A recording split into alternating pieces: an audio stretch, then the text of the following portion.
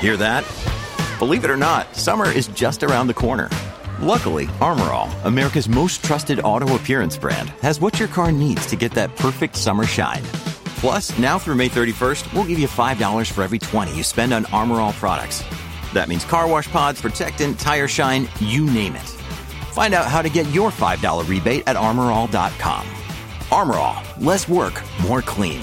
Terms apply. Hello, Oregon. It's Tuesday, September 1st. This is Elliot Noose with a news briefing from The Oregonian and Oregon Live. Several outside law enforcement agencies rebuffed Oregon Governor Kate Brown's request to staff protests in Portland and back up the local police force. The denials stacked up on Monday, 24 hours after Brown said she would authorize more police and encourage more arrests at protests in the wake of a fatal shooting on Saturday.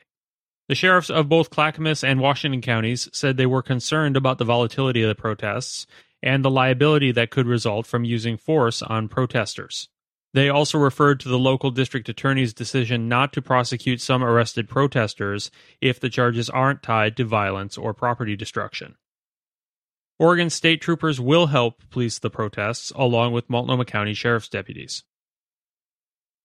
Governor Kate Brown issued an executive order Monday extending Oregon's foreclosure moratorium through the end of the year, citing the ongoing coronavirus recession. The prior foreclosure moratorium had been set to expire at the end of September. Oregon has a residential eviction ban for renters as well. It's due to expire at the end of September. Tenants will have until the end of March to pay back rent. Oregon health officials announced 162 new cases of the novel coronavirus on Monday, the lowest daily caseload since late June. Cases in Oregon have been on a steady decline since August 1st. Meanwhile, the share of tests that came back positive for COVID-19 have fallen below 5%, a sign the disease is being kept at bay. The coronavirus has killed at least 459 Oregonians since it emerged in the state in February. Portland bike shops have been doing brisk business during the coronavirus pandemic, but that hasn't translated to good news for their bottom line.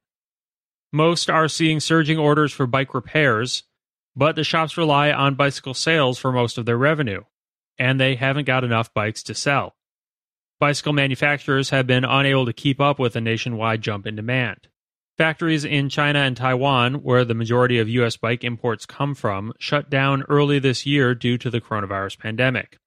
Mark Ontiveros, the co-owner of West End Bikes in downtown Portland, said that his store enjoyed record sales in July, but that he lost potential sales in August because he didn't have enough bikes to sell. Some customers who recently ordered bicycles will have to wait a month, or in some cases until January, to pick up their new ride. Thanks for listening.